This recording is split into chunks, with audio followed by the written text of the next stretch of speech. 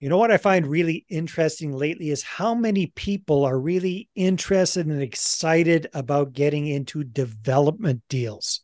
And our special guests on the call here today, Van and Maria Sheppard, know all about that. These folks are real estate developers based in beautiful Ottawa, Ontario. They've got a lot of experience and they focus on what they call the missing middle development project. So, Van and Maria, welcome to the call.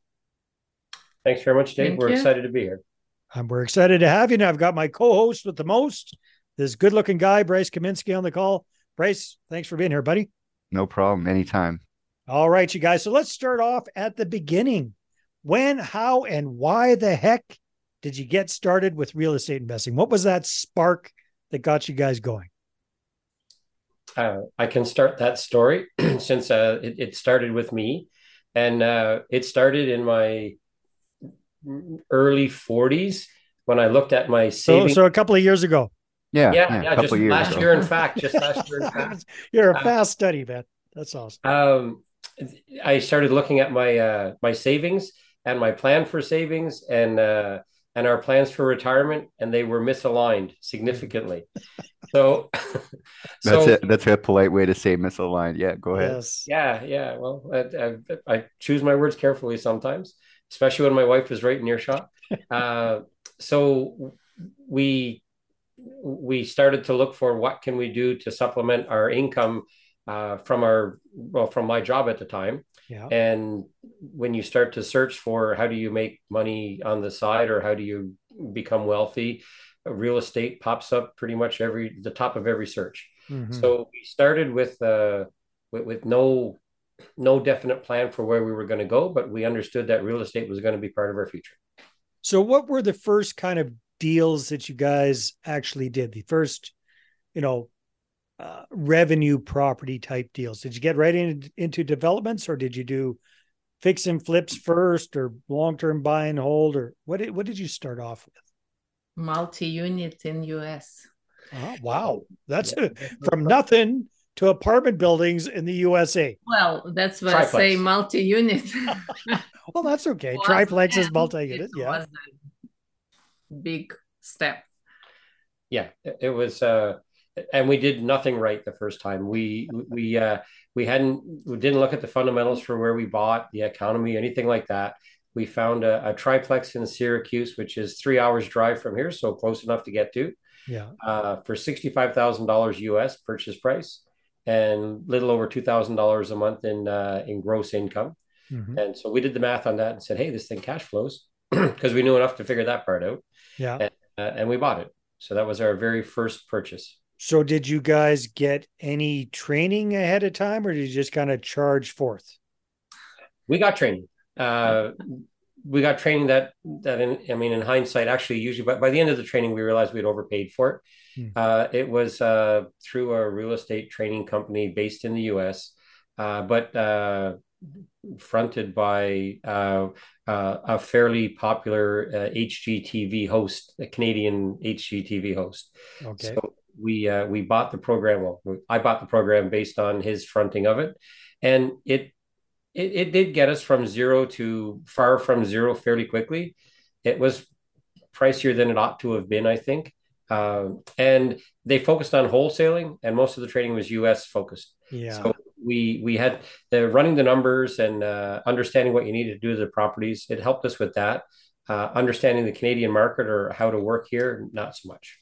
Or perhaps understanding how the cross border implications work may or may not have been in place either. They weren't. So fortunately, my day job is well, I was an aerospace engineer, so I understood not to go rushing blindly into buying outside the country. So we found an accountant that helped us make sure we did that in accordance with legislation. Good. Yeah, that is fantastic. Van, I'm going to say you're the first rocket scientist I've had the pleasure of interviewing. You're probably not a rocket scientist, but that's what we're going to call you. Actually, I've been on the space shuttle twice. There you go. Well, that's awesome. Okay, perfect. So that's what you got started with. How, give or take, what year was that, you guys, that you got your first revenue property? 14, I think. 2014.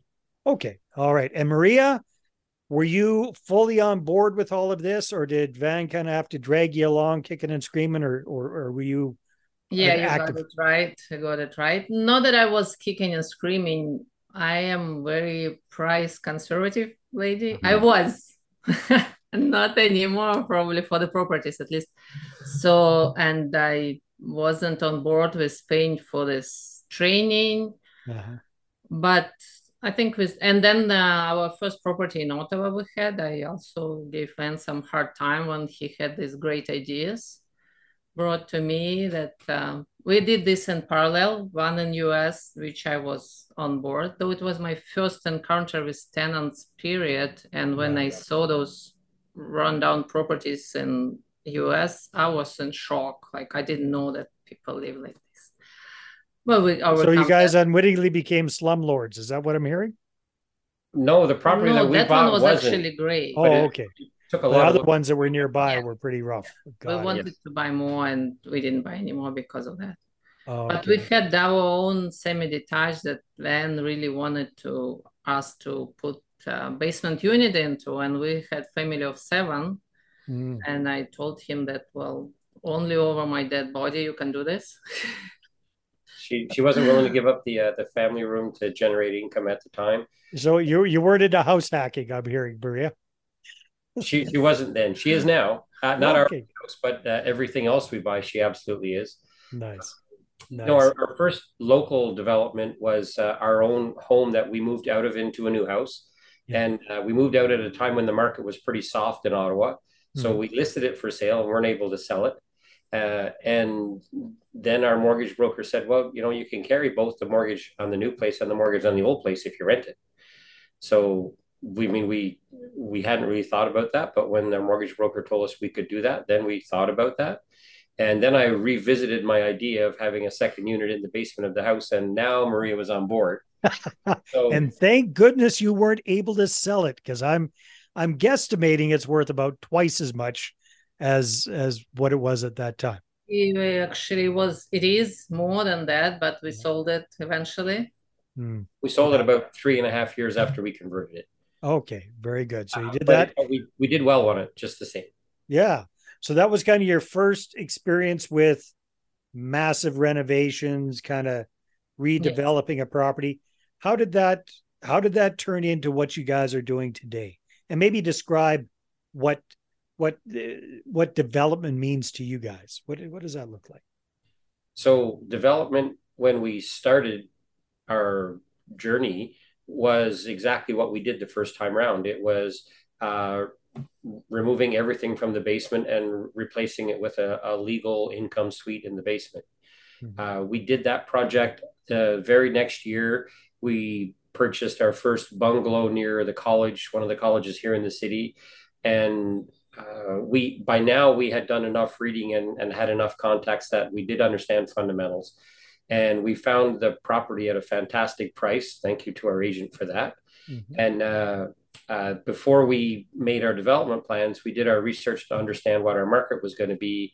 And we came to the conclusion that it was going to be students, whether we wanted it to be or not, because they just rent everything in the area. That's the only market. So that was our first step in doing market research. When you identify a property, and then making sure that your development is tailored to the tenant that you expect to get in the property.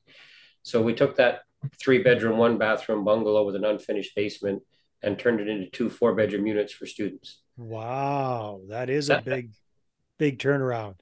That's what development looked like for us in 2015. Yeah, and for a few years. And for a few years, we did 4. Did you keep doing student rental type developments after that? Yeah. Because you cookie cuttered it. You figured out what worked. So you created 2 quads, basically. Yes. In that first property. Is that kind of what you kind of kept doing for a few years after that? Well, we did, but we never cookie cuttered it, because every time we would go above and beyond our previous one, we would change the heating system. We would get rid of furnace. We would add another bathroom. Then we would add even more bathrooms per room. So every time we would compete with ourselves. Improving. Exactly. Now, were you able to get higher and higher rents with the improvements that you're making? Absolutely. Yeah. Absolutely. Yes. Smart. So how many student housing units did you end up creating over the years? So for ourselves, I think we have 6 of them now. And we built a couple for others and designed a few for others as well. Very So cool. we did that. We never made it a service, but for people that knew us, we did some design work for them too. Wow, very cool. All right. And then what did that turn into? So when did you start doing what you're focusing on now? So our first new build was in 2020. The first, remember the COVID summer? I do remember that. Yes, everybody does. We do as well. We have some scars from that. Mental scars. Project-wise, things have finished out quite well with that project. But we in 2019 we put a duplex under contract, and in the city of Ottawa, if it's a pre-existing duplex from before 2012 or something like that, you're allowed to put a legal suite in the basement. So that was our plan. We bought it. We were going to make 3 units. Sometime between going firm on the deal and actually closing the deal, we found that the property was actually on a list for the city of Ottawa for expropriation because the city was going to widen the street it was on for a bus rapid transit route. Okay. And the house we bought was built a little too close to the front of the lot. And to get the widening they wanted, they needed to take about a foot of the building away. And they don't do that really. They just take the whole building away. So that was our first foray. So I'm going to turn it over to Maria from there because everything after this is her. So yeah, when I found that, and we turned to the lawyer initially asking if we can just back up, but we couldn't already because there was some little line there that it might be or might not be on the list. And but at this point, we already were thinking about building something new, but there was nothing that pushed us forward before that. And then I said, well, darling, this is our opportunity. What if we take this building, I mean, literally, but in fact, remove it and put a new one a little bit further from the road? So he agreed, and we went for the permits, we went for the variances. The lot was not big enough to create that, but we negotiated this with city because they wanted to expropriate. We were giving them some land in the front, and building new housing. So they agreed to our plans, and we built it in 2020. 4 months it took us only. 4 months. 2020, yes. And what did you build? What did you put on that property? A semi-detached with 2 basement units, so a four unit building basically. And it's student focused. We build it for students. Yes. Very good. All right. I'm wondering because your initial plan was to take the existing building and modify it.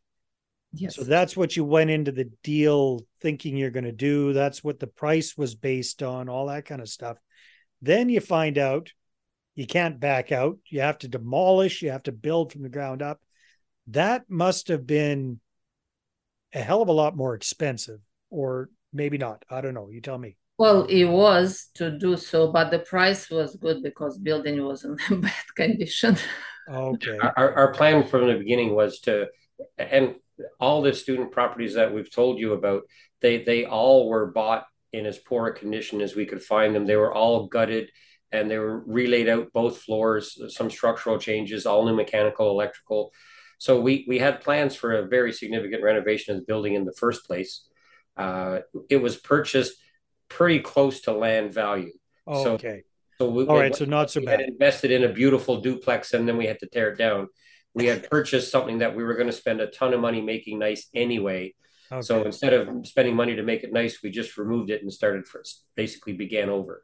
Very good. So Maria, new experience for you. Well, maybe not, because I'm sure with the other properties you guys did, you had to get, well, obviously permits and this and that, and the other thing. But was there a lot more red tape with doing this than the other jobs you'd done before? Oh, yeah, absolutely. This was a totally new experience for me. And Van is coming from my engineering background. He also had full-time job back then. And I was on the side. We had a builder. We didn't have our own company as we do have now. I mean, construction one. But we had a builder. I was on the site as much or more than the builder was, and I was managing all the whole thing. But well, if you want something really you bad, make it happen. Yeah, exactly.